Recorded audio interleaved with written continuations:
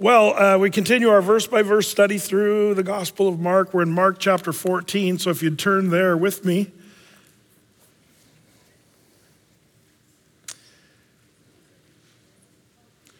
We left off last week, Jesus finishing up the Olivet Discourse, the abbreviated version from the Gospel of Mark, but it was powerful, and even though it's small, it's mighty. Compared to Matthew's Olivet Discourse account, it is quite minimal, but Mark brings it home in a really kind of a cool perspective. So I'm so thankful for this section. But now, after the Olivet Discourse, we start to focus as Jesus makes his way in the direction of the cross. And this part of Mark is where it gets into the holy discussion of all what was happening here. This is what Jesus has been focused on before heading to the cross. It's interesting that Jesus' last big sermon was about the end of the world, the last days. Even though people de-emphasize that in modern day churches today, Jesus emphasized that before he went to the cross. I think that's important to recognize. But in the last days of Jesus, there's a great spectrum by this time of people in the way they viewed Jesus. There were people that loved him, there were people that hated him, and there was a bunch of people who didn't know what to do with him. That's where Jesus is in this part of the story. As we watch this from this moment on, it's going to go downhill with most of the relationships. Even the people that love Jesus are going to have second thoughts, even after this chapter, because they don't really understand what Jesus is all about. People that have preconceived ideas of who Jesus is and what he came to do, they might be disillusioned when they realize he didn't do what, if people think Jesus is just a good teacher, you're going to find yourself really disillusioned and bummed out when you realize that's not who he is. Not just a good teacher. Oh, he was a prophet. That's what the Muslims say. Nope. You'll be really bummed out when you find out, nope, he wasn't just a prophet. Jesus was God in the flesh who came down to touch humanity with his humanity, God becoming flesh and dealing with the sins of humanity, salvation for the world, dying on the cross, raising from the dead, ascending into heaven. Like, this is such a glorious, huge thing. But most of the people in the story are going to be disillusioned by what's happening here and even turn from Jesus and run from Jesus. There's actually one group of people in this, it's a very small group, that I think is the most impressive in the whole story of the crucifixion in the gospel, and it happens to be a small group of women. The women are the ones who impress me as sort of getting it. You'll see what I mean here as we go through this passage. So we begin with Mark chapter 14, verse 1. It says, "After 2 days was the feast of the Passover and unleavened bread. And the chief priests and the scribes sought how they might take him by craft and put him to death." The chief priests and the scribes, we saw them earlier, questioning Jesus and trying to trap him and trick him to say something dumb. And they lost that battle. Now, through craft, it says here, or that's the King James way of basically saying through craftiness, through trickery and deception and all that stuff, they're going to try to figure out a way to off Jesus. And that just shows how evil they are. They have no interest in Jesus, what he has to say or who he really is. They're just threatened. They just want to do him in. And so there's something that makes them postpone the doing in of Jesus, and that's the Passover feast and the Feast of Unleavened Bread. You'll notice it says the Feast of Passover and of Unleavened Bread. The Feast of Passover and Unleavened Bread, by the time the Jews were in the first century, they considered this one and the same, Passover and unleavened bread. It'd be like we would say Christmas and Christmas Eve. It's kind of the same sort of way they thought about the Passover and the Feast of Unleavened Bread. Except it was more, of a long celebration. So Passover was about the lamb, that they would, have a dinner, Seder dinner, if you would. And they would set aside a lamb on the 10th day of Nisan. What do pickup trucks have to do with this? No, not Nissan, the automobile. The month, the lunar calendar of the Jews And then they would choose and set aside on the 10th day of Nisan, and then they would kill the lamb on the 14th day of Nisan, and then that evening would carry on to the next day. And then right after that, on the 15th day of Nisan, would begin the Feast of Unleavened Bread, and then they would eat for 7 days unleavened bread, from the 15th to the 21st of Nisan. So Jerusalem, during the Passover, people would make their pilgrimage from all over Judea and even the Galilee region. They'd come from miles and miles away to go to Jerusalem to celebrate the Passover feast. Perhaps some say even 1 million people would come into Jerusalem.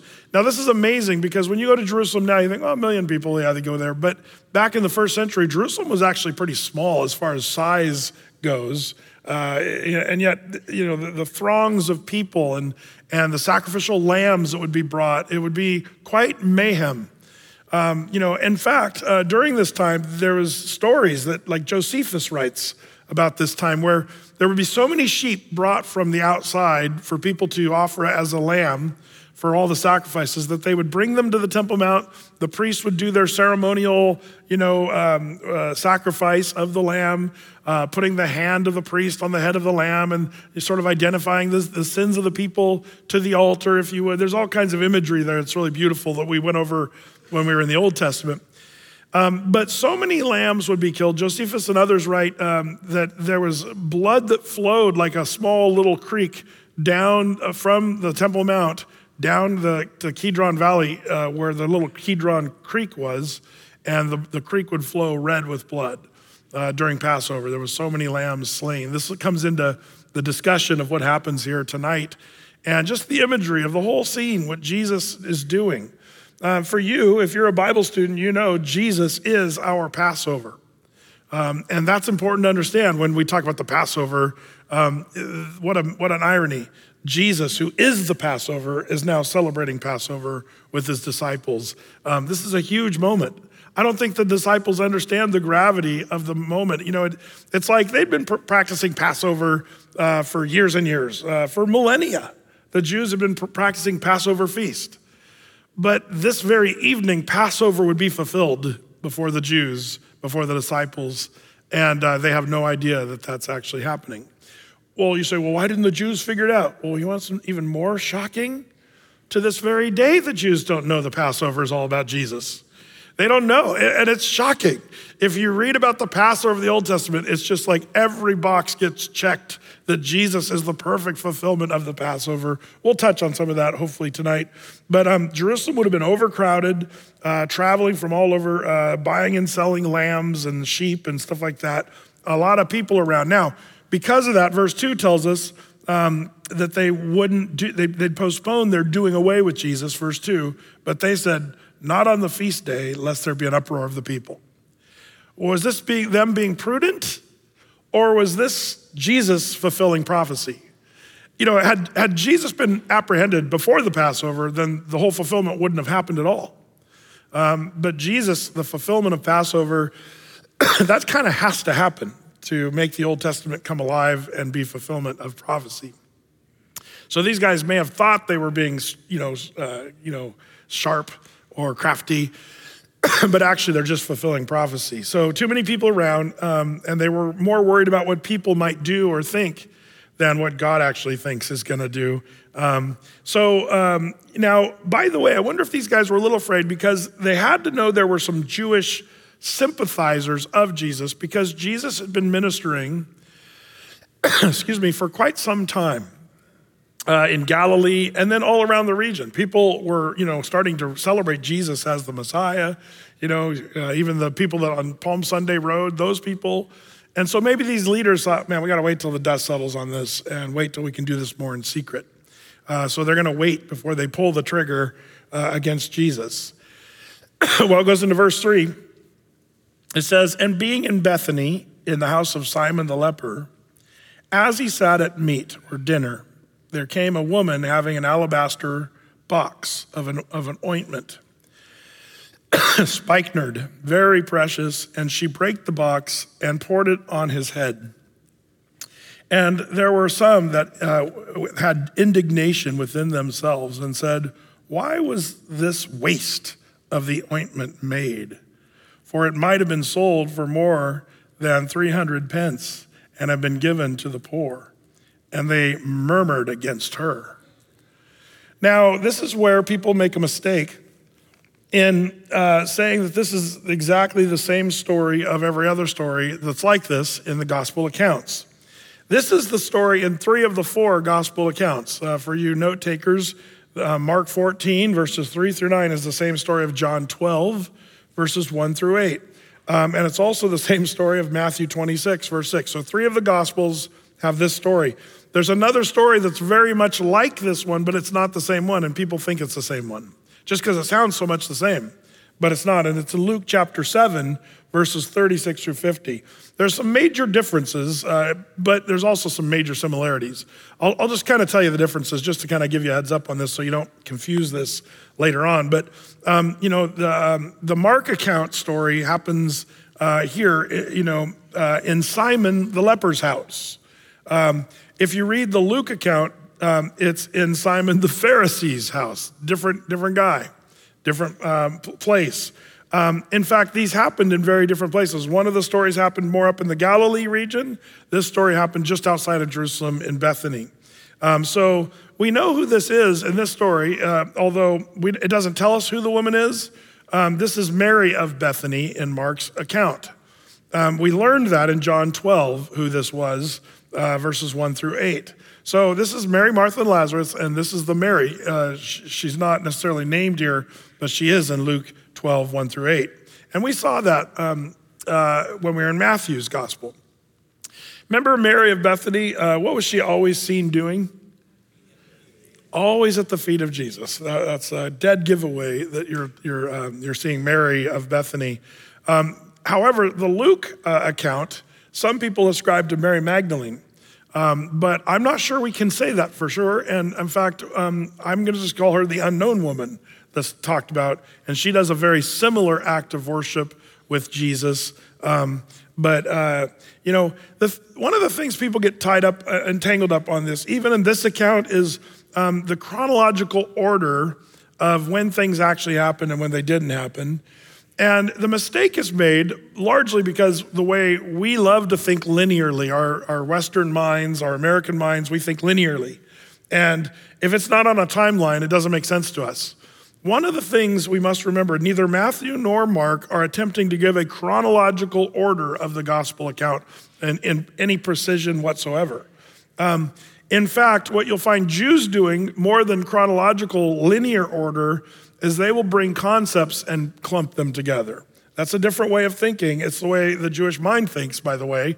I've done whole studies on this, the way the Jewish mind works, and it's amazing, and it's served the Jewish people very well in all kinds of academic disciplines and what have you. But it doesn't. We often can't fathom it. But more than giving it a chronological order, it seems their obvious purpose is to place this beautiful incident next to the dark deeds of Judas Iscariot.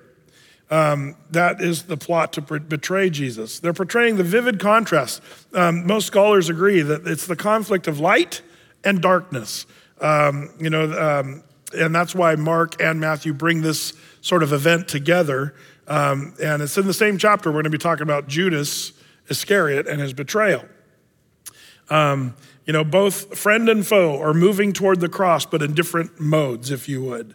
Mary of Bethany is coming in the way of light and love and anticipation. She's one of the few people that knows what's going on in the story. Mary of Bethany. But Judas is more inspired by foul, dark, evil motivations. And Judas himself is going to be in big trouble. We'll see that in the chapter. But the woman in the story here that seems to know what's going on is that this woman Mary. I'll show you what I mean. So far we see this woman worshiping Jesus with this very costly spikenard. Spikenard in an alabaster box was not unusual. It was sort of used as a dowry for marriage. It was a way to sort of invest. Instead of investing in a gold bar or money, you'd invest in this costly spikenard from India. And you would basically put it in a box that would preserve it. People would bury it in the ground. People would put it in a bank or a safety deposit box. It was so valuable. It was worth about a year's salary. And there's so much about this, and we've talked about this in previous, even in our account there in Matthew's gospel, that the 300 pence, that could have been given to the poor, as one of the disciples say here, really was this woman's marriage dowry, which it really does tell us she was giving her whole life, everything she had, and even her, future in marriage. She basically was giving that over to Christ and giving her life as a full-on servant of Christ. It was quite a display of worship and commitment and preparation for his death. What do you mean, preparation for his death? Well, that's what Jesus says that she's doing. And we'll see how this is so beautifully played out. Now, I want you to note, though, where it says there were some that had indignation within themselves and said, "Why was this waste of the ointment made?"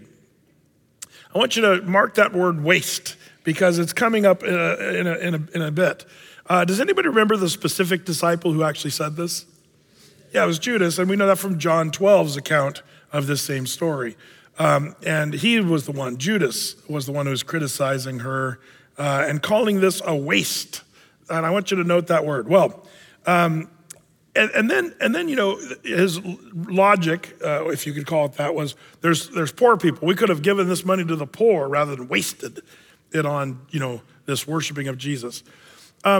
Notice what Jesus says here, the red letters, verse 6. It says, "And Jesus said, 'Let her alone. Why trouble ye her? She hath wrought a good work on me.' For you have the poor with you always, and whensoever you will, you may do them good. But me you have not always. She hath done what she could. She has come aforehand to anoint my body to the burying. Verily I say unto you, wheresoever this gospel shall be preached throughout the whole world, this also that she hath done shall be spoken of for a memorial of her." Man, Jesus goes on record saying this is a big deal, what she has done.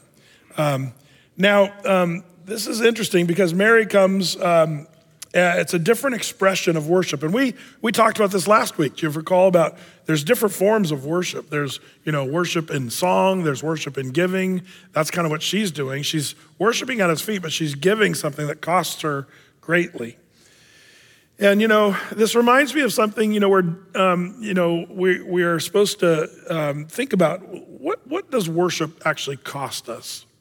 I think sometimes we're so casual and chilled out. We're like, I come to church, worship the Lord with song, but we're not going to tire ourselves out by lifting our hands or doing anything too expressive because we're so chill, we're so cool.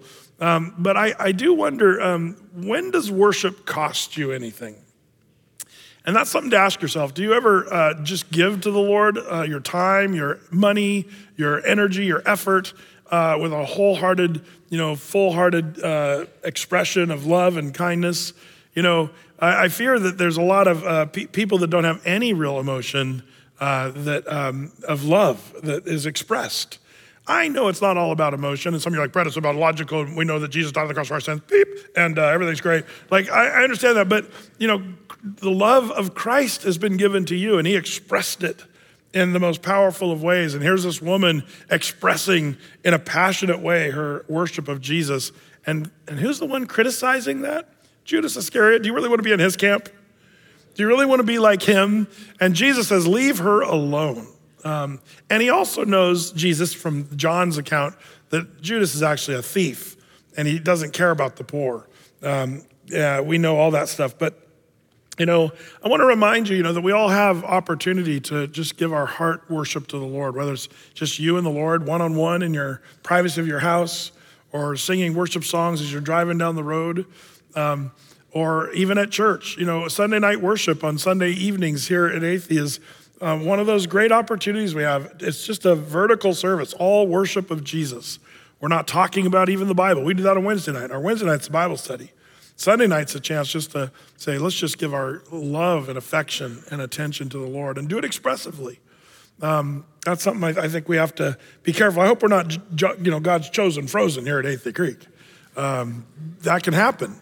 And if you have a marriage that's like that, where there's no expression of love ever, then that's not really a great marriage at all. And yet we're the bride of Christ.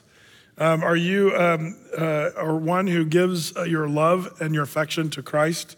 That's something, Mary did this for love for him, but also Jesus says in verse 8, to anoint my body to the burying, to anoint for his burial. How did she know that Jesus was about to be killed and buried? Anybody want to guess? Yeah, Jesus told them many times over. I just marvel at this because the disciples the whole time, it's just like, I feel bad for them because I think I would have been right there with those guys. Meanwhile, Mary's like, you guys, Jesus is getting ready to go to the cross. And, I'm going to do this because, hello. And all the disciples are like, oh, which one of us is the greatest? And like it's like they were just totally clueless about what was really going on. And even after Jesus died, they forgot that he said that. And then it was only after the resurrection, they're like, oh yeah, he said all of this stuff. That's why it's amazing to me that these ladies are the ones who seem to know more what was going on. But she was worshiping him, knowing that he was about to die on the cross, and she was ready for that. By the way, that's one of the main things we should be doing. Because of the death of Jesus, we should be worshiping Jesus for what he's done for us. I love that last song Peter sang tonight with us because it's such a Christ cross-centered song. 1 Corinthians 2:2, Paul said, for I have determined to know nothing save Jesus Christ and him crucified. That's a reason why we should be focused on the cross of Jesus Christ. So Mary, she's the one who is there at the feet of Jesus doing this amazing thing. Now, verse 10 goes on, and Judas Iscariot, one of the 12, went unto the chief priests to betray him, to answer them, unto them to betray him. And verse 11, and when they heard it, they were glad and promised to give him money.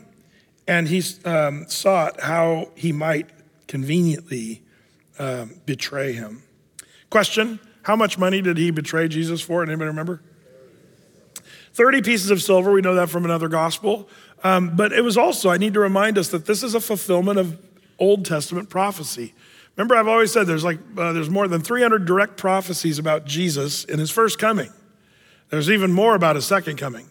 But 300 direct prophecies. One of those is that he'd be sold, betrayed for 30 pieces of silver. Zechariah, you can jot this down in your notes if you wish. Zechariah 11, verses 12 through 13 says, so they weighed for my price 30 pieces of silver, and the Lord said to me, cast it to the potter, a goodly price, and I was priced. And so we know that that's exactly what happened. 30 pieces of silver. Judas later felt remorse, and so he threw back the price to the chief priests, and then they went out and bought a potter's field, checking 2 boxes of the prophecies concerning Jesus about the 30 pieces of silver.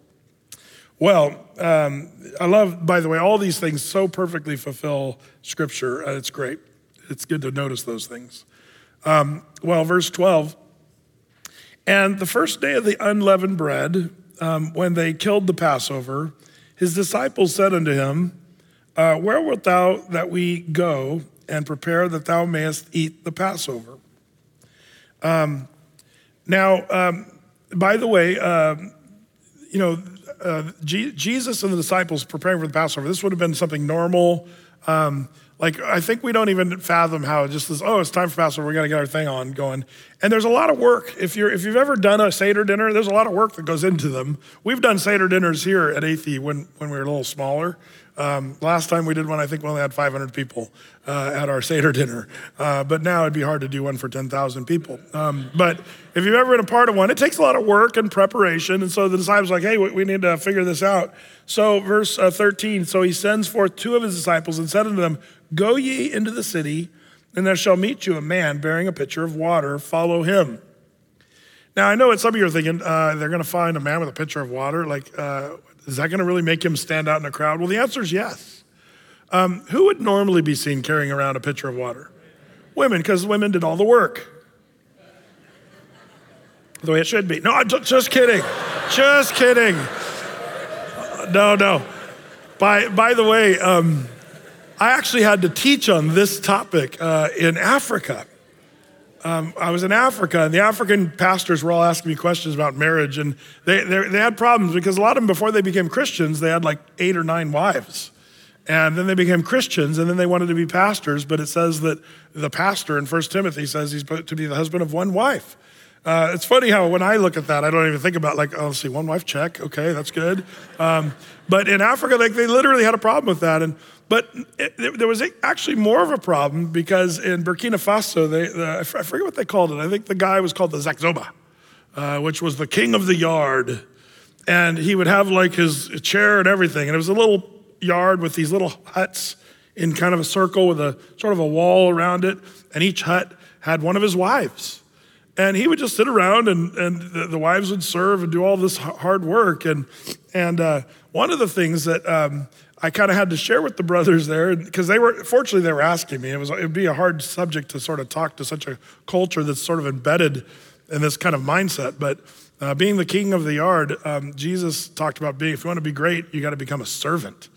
And I was having to kind of challenge the men to get off their rear ends and not just make all the wives do all the hard work, you know.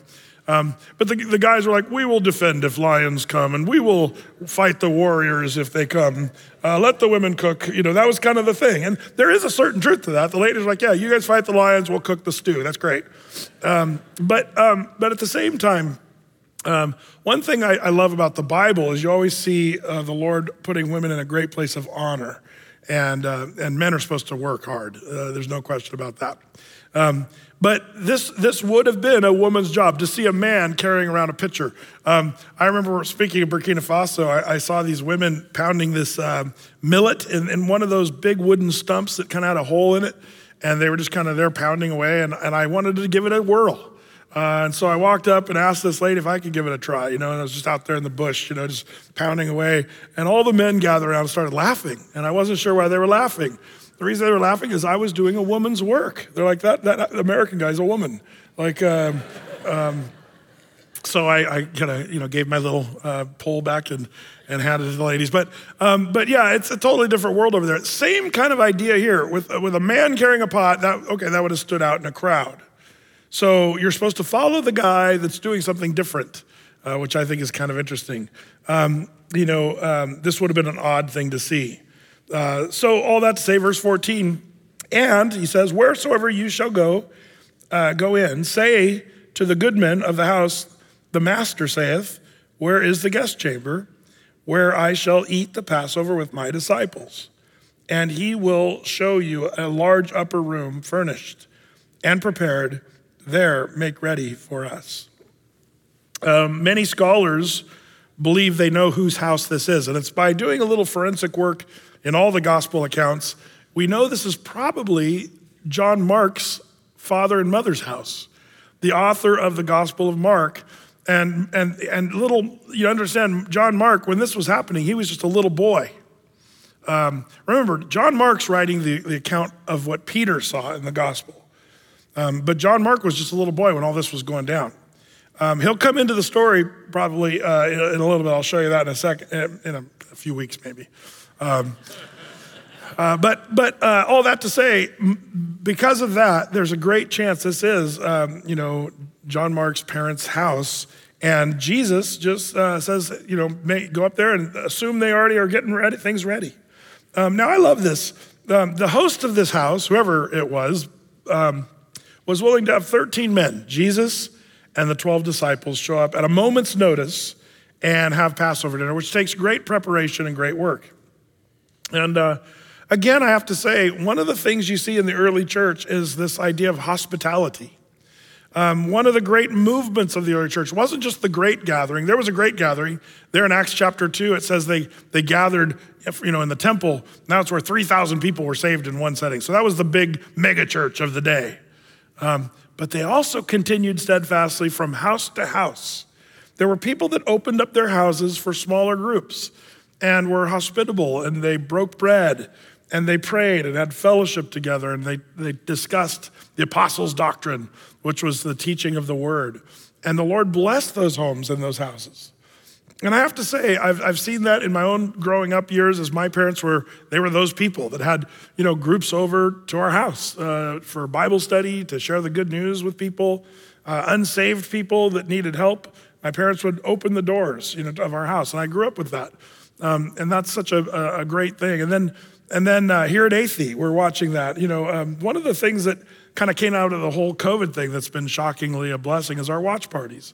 We have, hundreds and hundreds of watch parties all over the world, people opening their homes and letting people, track in on their carpet or rip, pictures off the wall or whatever they do to their houses.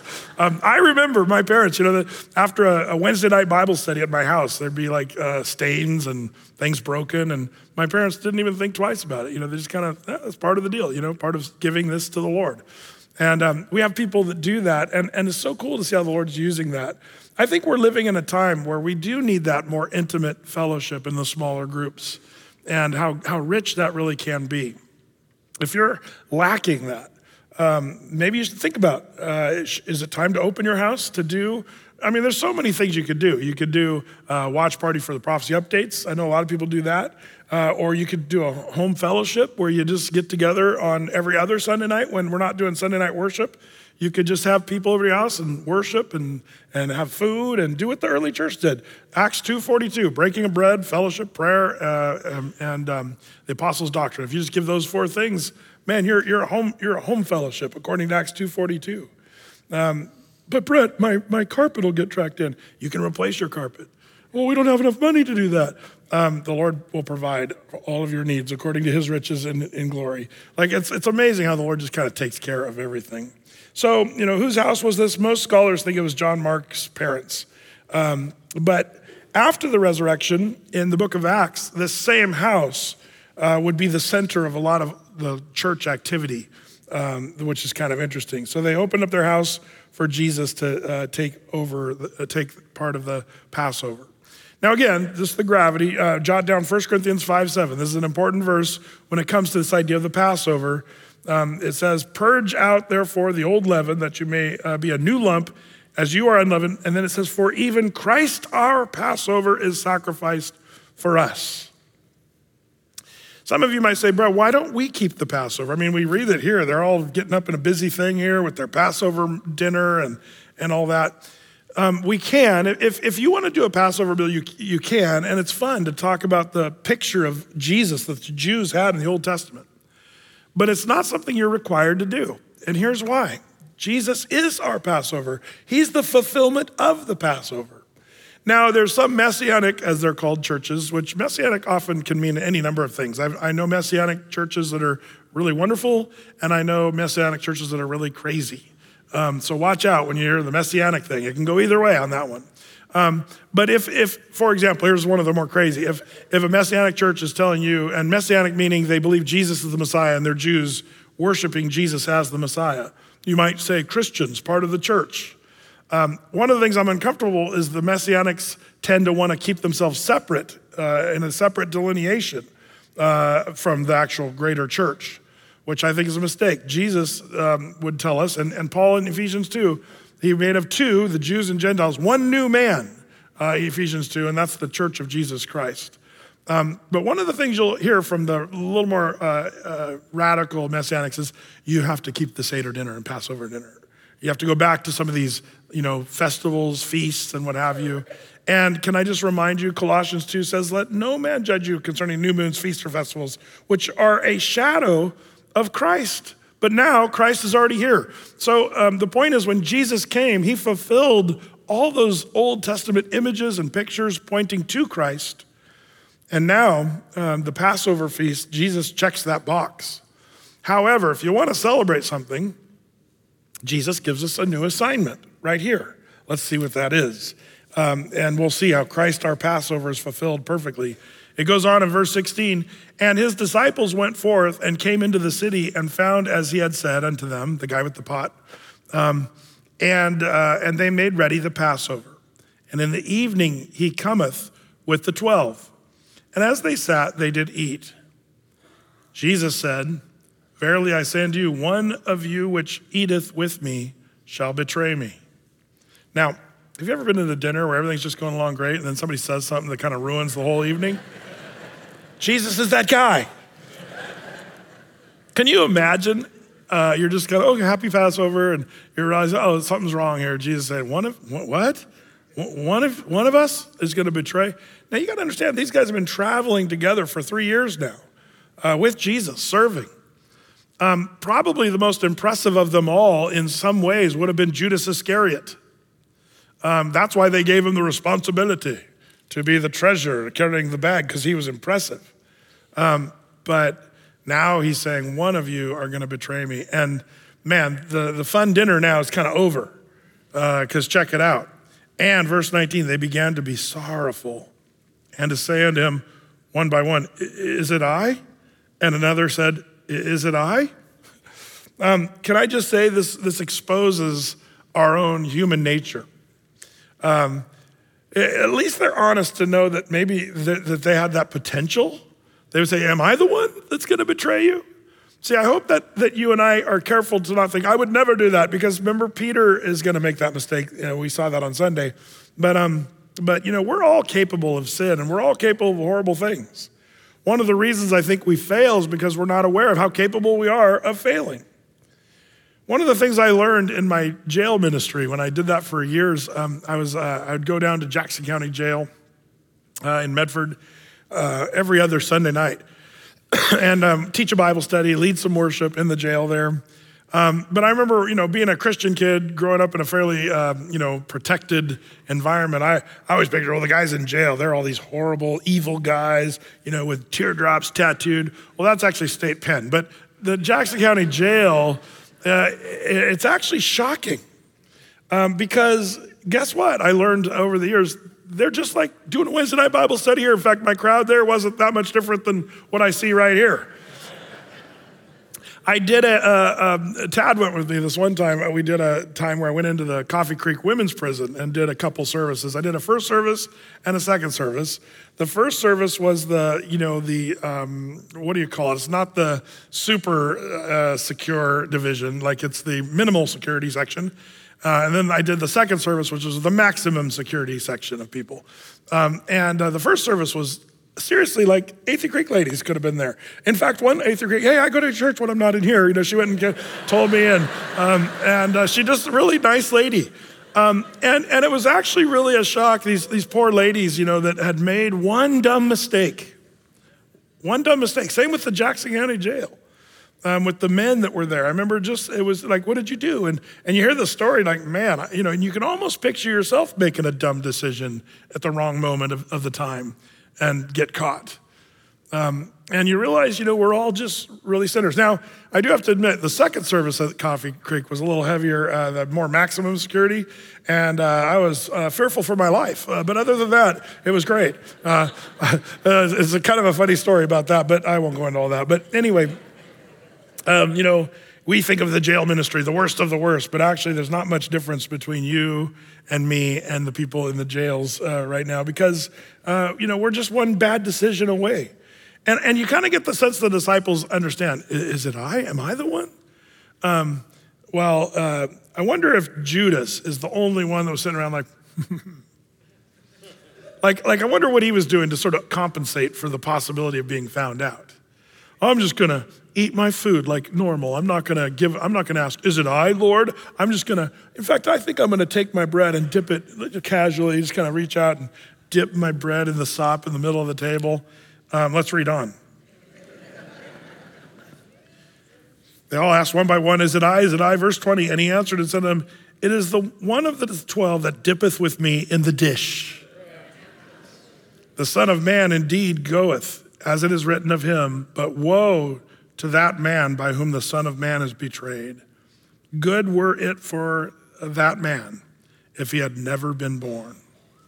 That's a pretty strong word, that he'd never been born. When Jesus says that a guy, it'd be good if he had never been born, do you think Judas is going to go to heaven?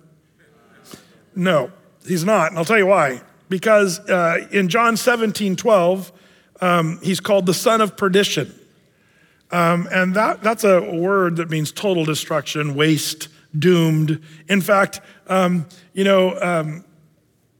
It's funny because this is where we tie in something unique. So Judas is the one who's called son of perdition in John 17:12. But the word perdition in the Greek word, well, it's a Greek word. I'll show you what the Greek word is. It's apoleia. The definition means destroying, perdition, utter destruction, but also the word waste.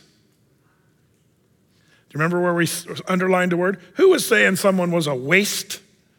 It was Judas who was saying Mary of Bethany was a waste. And if you look up that word that's up there in verse 4, why was this waste of the ointment made? The word is apoleia. The same word that Jesus in John 17:12 would call Judas, you're a waste. That's kind of brutal. When you think about this, Judas is the one who, now when Jesus calls somebody a waste, he's not like, you're a waste. He wasn't doing that kind of thing. That's my impression. I'm sorry, it's not very. Like snotty, snarky. Jesus was being truthful. What a waste of a human being. But he wasn't saying it insultingly. He was saying it truthfully. Judas wasted his life, wasted his what he had going for him, and he's called the son of waste, the son of perdition. And so really, when you put all the accounts together, the John 17, the Mark chapter 14, you realize that Judas called her a waste, and Jesus said, no, actually, Judas, you're the waste. And because of that delineation, we know that he's not going to go to heaven. And by the way, I told you about the prophecies of the Bible being fulfilled, the 30 pieces of silver. But did you know this whole betrayal by Judas is like several boxes checked? Not only the amount of money that was paid to betray Jesus, but even this kind of betrayal. In fact, do you want to check one of them out? It's Psalm chapter 41. Would you keep your finger here and go back to Psalm 41 with me? Psalm 41.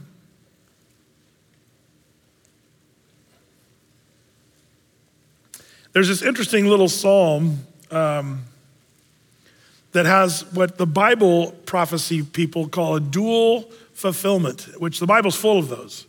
And often it has to do with the Old Testament picture that would be fulfilled in a New Testament practical way. A picture that actually happened. So for example, let me give you a huge dual fulfillment of prophecy, the giant. When you read the book of Daniel, you read about Antiochus Epiphanes, the historical guy around 170 BC that came and caused all kinds of trouble and caused an abomination of desolation in the temple in Jerusalem. He's a first fulfillment prophecy, but he's foretelling something else. What is he shooting the future for? Antichrist.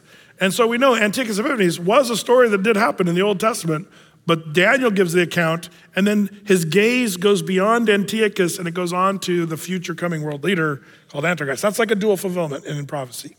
Well, there's big ones and small ones. This is a little smaller one, but I find it interesting and it relates to what we're talking about. It's Psalm 41, verse 9.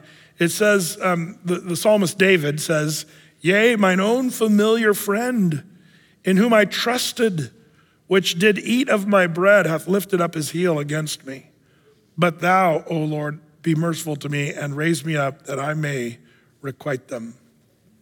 This is the psalmist, and he's talking about something that actually happened in his life. But he's also messianically talking futuristically about Jesus, who would be betrayed by a friend. What story is he talking about? Prophetically, he's talking about Judas betraying Jesus, the son of David. Excuse me. But locally, he's talking about, do you guys remember the story of Ahithophel? Ahithophel. This was David's seemingly trusted advisor. For many years, Ahithophel was an advisor to King David. But eventually, remember when Absalom, David's son, rebelled against David and caused kind of a coup? Ahithophel went to the other side and started counseling Absalom. It broke David's heart that Ahithophel would do that. Well, long story short, David got a double agent, a guy named Hushai, and David sent Hushai to go and give Absalom counsel, but Hushai was really David's secret operative. Who needs James Bond when you got the Bible? So Hushai's in there, Ahithophel, and Absalom, what should I do? And so Ahithophel says, listen, David's at his weakest point right now. His mighty men aren't even around. This is the time. Get your army together and attack David right now, which as it turns out, he was right about that. David was in a very vulnerable situation. Had Absalom done that, well, why didn't he? Well, Absalom said, okay, Ahithophel, great, but you used to counsel my dad, and let's go ask Hushai for advice. And Hushai said, oh, whatever you do, man, don't attack David right now. He's got all his mighty men together. They're armed to the teeth, and they will crush you, Absalom, which wasn't true. That was David's man lying to Absalom.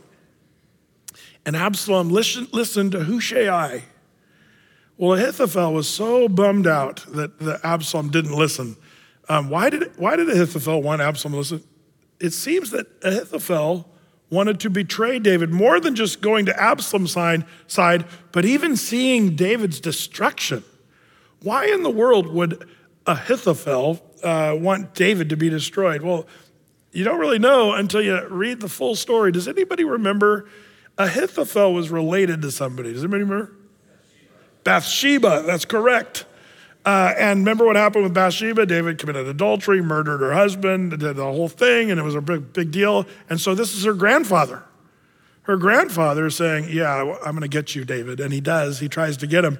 But when Absalom, guess what Ahithophel does when Absalom doesn't listen to his counsel?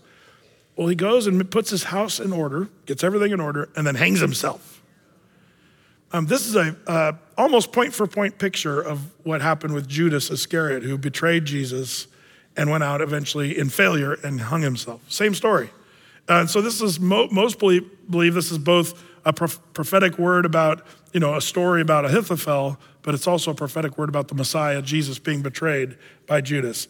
We could do this all night, by the way, we could do this the rest of our lives, comparing Old Testament stories with New Testament truths and outcomes. So we'll see more of these things linked together as we continue. Back to Mark chapter 14. So they're all, wondering who did it. Well, it's the one who's dipping in the dish. And then it says, this woe to the one who's, it would have been better for him never to have been born. And what a sad story that is of Judas. Verse 22. And as they did eat, Jesus took bread and blessed and brake it and gave it to them, saying, take, eat, this is my body. Now, this is the beginning of him instituting the Last Supper. And the bread here is matzah bread. By the first century, they would use this pretty specific matzah bread. But those are just crackers. Well, you'll notice they're different than like your saltine crackers. The main difference between this and a saltine is there's no salt. When they would make this matzah, it'd be like a big saltine with no salt. And by the way, the brown marks and the holes, they're all Jewish, it's all related to Jewish symbology, but it's interesting when you look at it as a picture of Jesus and his body. There's so many tie-ins to this. As he was pierced, the holes in the matzah bread, which was part of the baking process, putting these holes in them, would be speaking of how he was pierced for us. The burn or the little brown marks, speaking of judgment and the wrath that was put upon the Son in our place. And this idea of this picture of the Passover, can I just, talking about pictures and prophetic things, I want you to take another look with me. Let's go back. We've got lots of time. I'm almost done with this chapter. But keep your finger here and go back with me to Exodus chapter 12. Exodus chapter 12. I want to review why the Passover was instituted at all. And it's important for us to do this because this is a big deal, what Jesus is instituting. While you're turning to Exodus 12, note with me, the word Passover is used 76 times in the Bible. 48 times it's talked about in the Old Testament, but 28 times it's talked about in the New Testament. All those 28, except for 2. So 26 of them are mentioned in the Gospels. And then outside of the Gospels, the Passover is mentioned only twice. 1 Corinthians 5:7, where it said, Christ is our Passover, the one I shared earlier. And Hebrews 11:28 that talks about, through the faith, he kept the Passover, the sprinkling of blood, and let the firstborn would not be touched. It's a reminder as the Hebrews in the hall of faith Hebrews 11 talks about the Passover. But I want to show you the connection of the original Passover and Jesus. It's so beautiful. Check it out. Verse 1 of chapter 12, and it says, "And the Lord spake to Moses and Aaron in the land of Egypt, saying, This month shall be unto you the beginning of months. It shall be the first month of the year to you."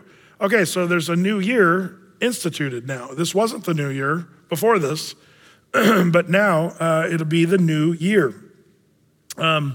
as it turns out. So speaking of that month, so this is the month of Nisan. Just remember Datsun if you're old here. But that's the first month of now. So now Nisan is the January for the Jews, starting in Exodus 12. Verse 3, "Speak unto all the congregation of Israel, saying, In the 10th day of the month, they shall take to them every man a lamb, according to the house of their fathers, a lamb for a house. And if the household be too little for the lamb, let him and his neighbor next to his house take it according to the number of souls. Every man according to his eating shall make your count for the lamb. Your lamb shall be without blemish, a male of the first year. You shall take it out from the sheep or from the goats, and you shall keep it until the 14th day of the same month. And the whole assembly of the congregation of Israel shall kill it in the evening. And they shall take the blood and strike it on the two side posts on the upper doorposts of the houses where they shall eat it. And they shall eat the flesh in that night, roast with fire and unleavened bread and with bitter herbs, and they shall eat it. Eat not of it raw, nor sodden at all with water, but roast it with fire, his head with his legs and the pertinence thereof, or the inside parts." Verse 10, "And ye shall let nothing of it remain until morning, and that which remaineth of it until the morning you shall burn with fire. And thus shall you eat it, with your loins girded, your shoes on your feet, and your staff in your hand, and you shall eat it in haste, if it is the Lord's Passover. For I will pass through the land of Egypt this night, and will smite all the firstborn in the land of Egypt, both man and beast, and against all the gods of Egypt I will execute judgment. I am the Lord. And the blood shall be to you for a token upon the houses where you are. And when I see the blood, I will pass over you. And the plague shall not be upon you to destroy you when I smite the land of Egypt."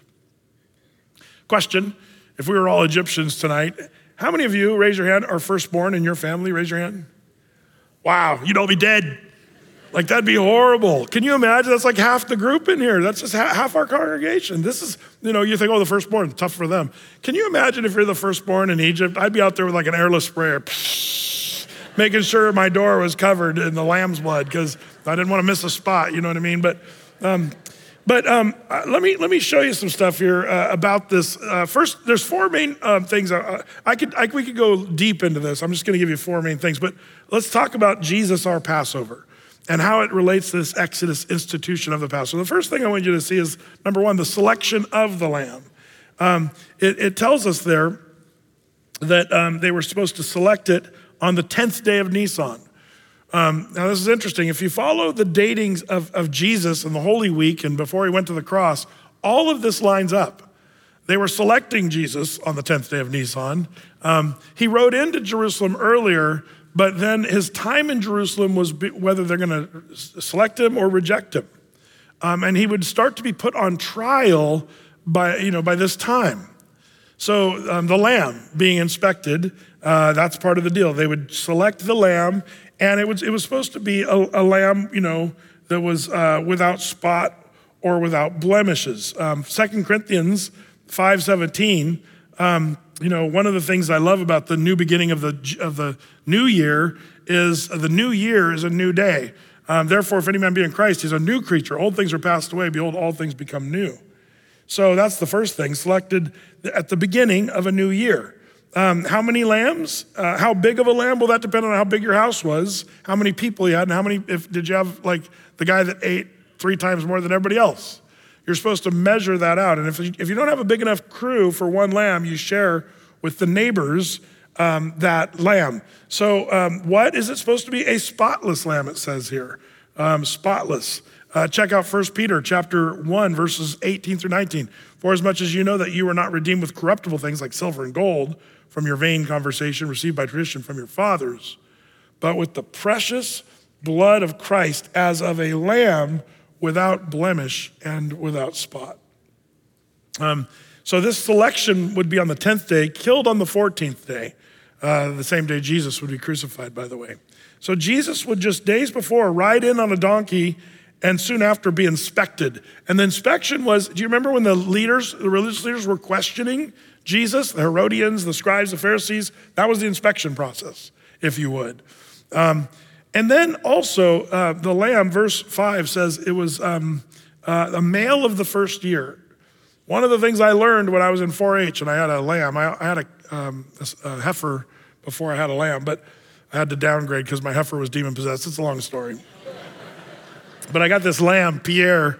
But as it turns out, sheep, we had a bunch of sheep growing up, but sheep are, when is a lamb in its prime? It's in its first year. That's when the lamb is in its prime of life, which is interesting. When is human prime of life? Generally thought to be your 20s or early 30s. There's kind of an interesting article the BBC came out with, what is the prime of your life?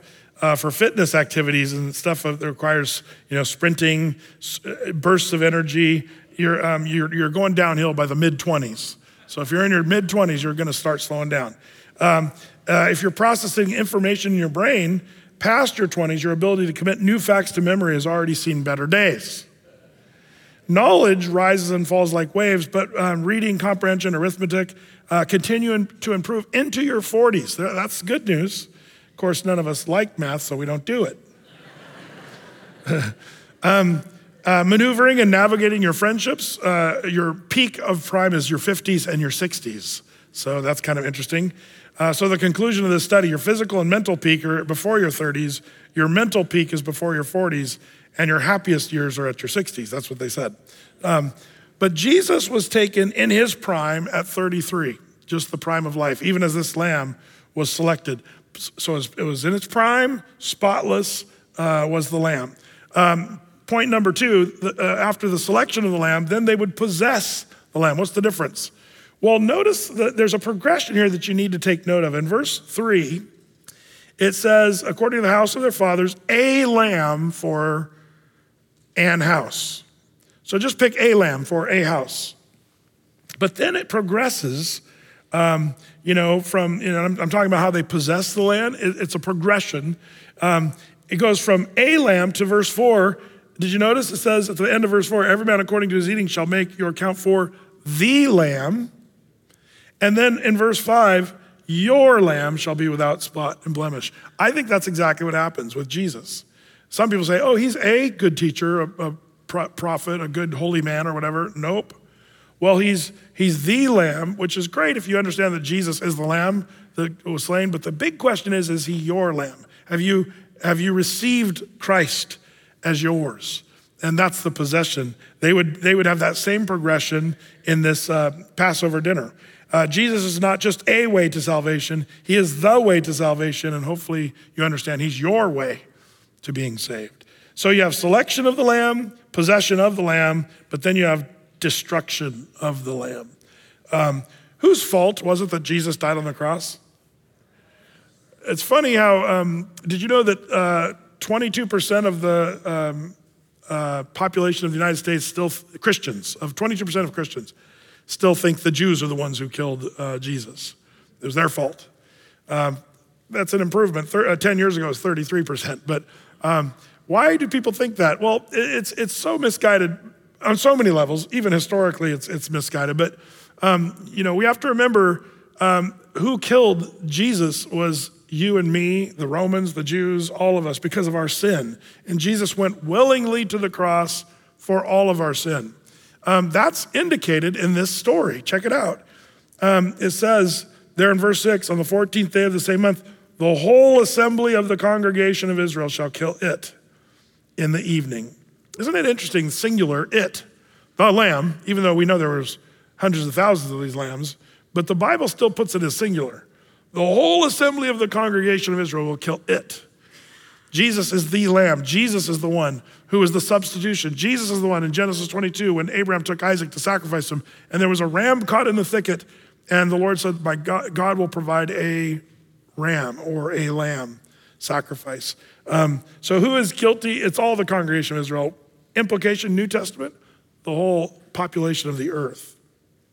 How will the lamb be destroyed? Verse 8, it says, and they shall eat the flesh in that night, roast with fire and unleavened bread, and with bitter herbs shall they eat it. Now we're starting to get into some of the picturing of communion. The eating of bread, roasted with fire, the burn marks on the bread that I was talking about. Roasting with fire speaks of judgment and wrath that Jesus took on our behalf. But it was eaten with bread and with bitterness. Why would they eat it with bitterness? Our sin should sicken us. There's an idea of what our sins do. It's not, you don't have cake at the Passover because it's not sweet. It's actually sour and it's bitter. Bitter herbs are what we should eat that with. And then this beautiful picture of the blood on the doorposts, also in the sap. What's the sap? Well, if you look at verse 22 of Exodus 12, it says, and you shall take a bunch of hyssop and dip it in the blood that is in the basin, Hebrew word sap, and strike the lintel of the two side posts of the blood that's in the basin, and none of you shall go out at the door of this house until morning. This completes a kind of a perfect picture. You got the two spots of blood on the side posts, on the header over the door, and then what was the sap? It was on the threshold, they would have a bowl. Often it would be built into the floor that they would pour water into so that people could step in, wash their feet, and then go into the house. That's what the sap was, this basin. But they would put the blood in that basin at the bottom, the two doorposts, and the top. And I wonder, is it a coincidence that that shape makes a cross over the doors of those people's houses there in Egypt? Or is that a Godowince? I kind of think it's a Godowince, but I wouldn't die on that battlefield. But it is interesting, the top, the sides, the base, making a cross. So the destruction of the lamb, they would kill it all together. Number 4, the salvation by the lamb. And the blood shall be, verse 13, the blood shall be to you for a token upon the houses where you are. And when I see the blood, I will pass over you, and the plague shall not be upon you to destroy you when I smite the land of Egypt.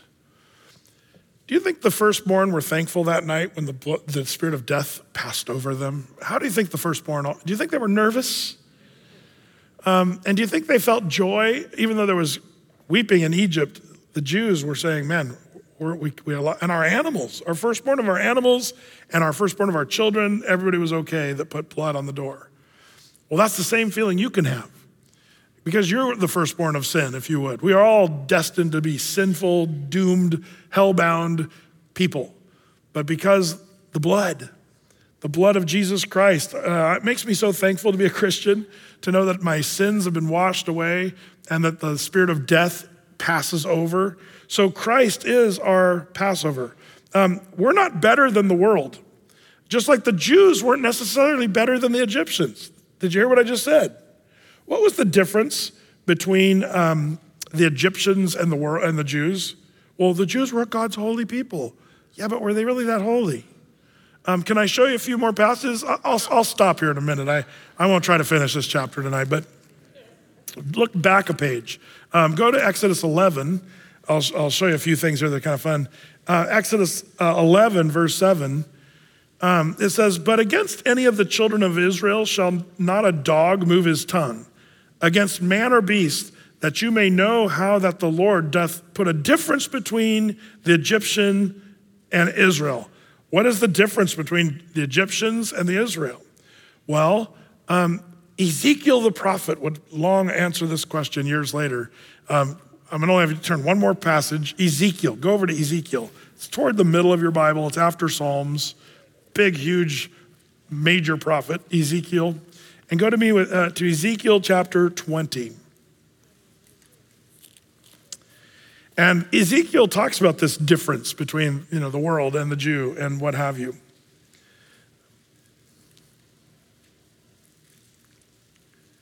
Ezekiel chapter 20, verse 6.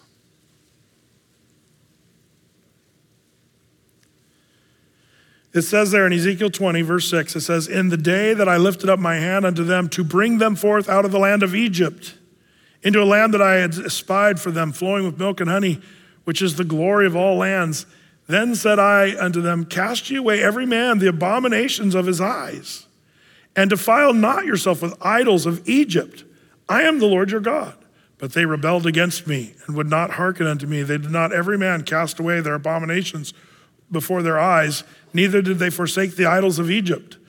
Then I said, I will pour out my fury upon them to accomplish my anger against them in the midst of the land of Egypt. But I wrought for my name's sake, that it should not be polluted before the heathen among whom they were, in whose sight I made myself known unto them in bringing them forth out of the land of Egypt. Now notice in verse 10, 11, and 12, the Lord says, here's what I'm gonna do. Here, what you did is you were just like the Egyptians. There was no difference between you and the Egyptians. You were pagan, idol-worshiping, Egyptian following wackos. That's what the Lord says of the Israel, the Jews. But, verse 10, wherefore that's the whole thing right there, I caused them to go forth out of the land of Egypt and brought them into the wilderness.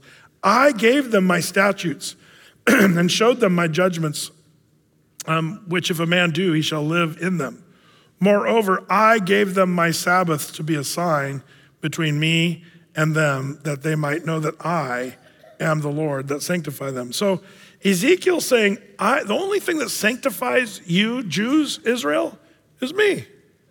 I'm the one who pulled you out. I'm the one who set you apart. I'm the one that gave you the laws, the Mosaic law. You say, well, Brett, the law causes everybody to be dead. The Lord gave them the law. But in Galatians, what does the law drive people to? Jesus. He's our schoolmaster that drives us to Jesus. See, if you do the deduction throughout the Bible, what you realize, there's no difference between the Jew and the Egyptian, except for God did choose them out from the people. And after choosing them, he provided them his way, his plan, which would ultimately push the Jew to Jesus Christ, the Messiah. The difference between the Egyptian and the Jew is the blood of Jesus. The difference between the blood of the Jew and the Gentile in Exodus 12 was the blood on the doorpost. And you know what's so cool about this? Jesus would continue to teach this perspective that the difference would be the blood. The blood would be the key that separates the Jew from the world. And it's the same thing for you and me. Back to Mark 14, just one or two more verses. We're almost done. So he says, take, eat, this is my body, verse 22. And he took the cup, and when he had given thanks, he gave it to them, and they all drank of it. And he said to them, this is my blood of the New Testament, which is shed for many. The Old Covenant, or the Old Testament, was the blood of the Lamb, which was a picture of his blood, of the New Testament, the New Covenant. Verse 25, verily I say unto you, I will drink no more of the fruit of the vine until that day that I drink in the new kingdom of God. So here's where communion was instituted. The Last Supper, bread and the cup, and then later passages, Jesus talked about, 1 Corinthians 11, do this in remembrance of me. And it's what we get to do. We don't do the Passover dinner, we do the Last Supper, the communion service in the church age, because of the bread and the cup.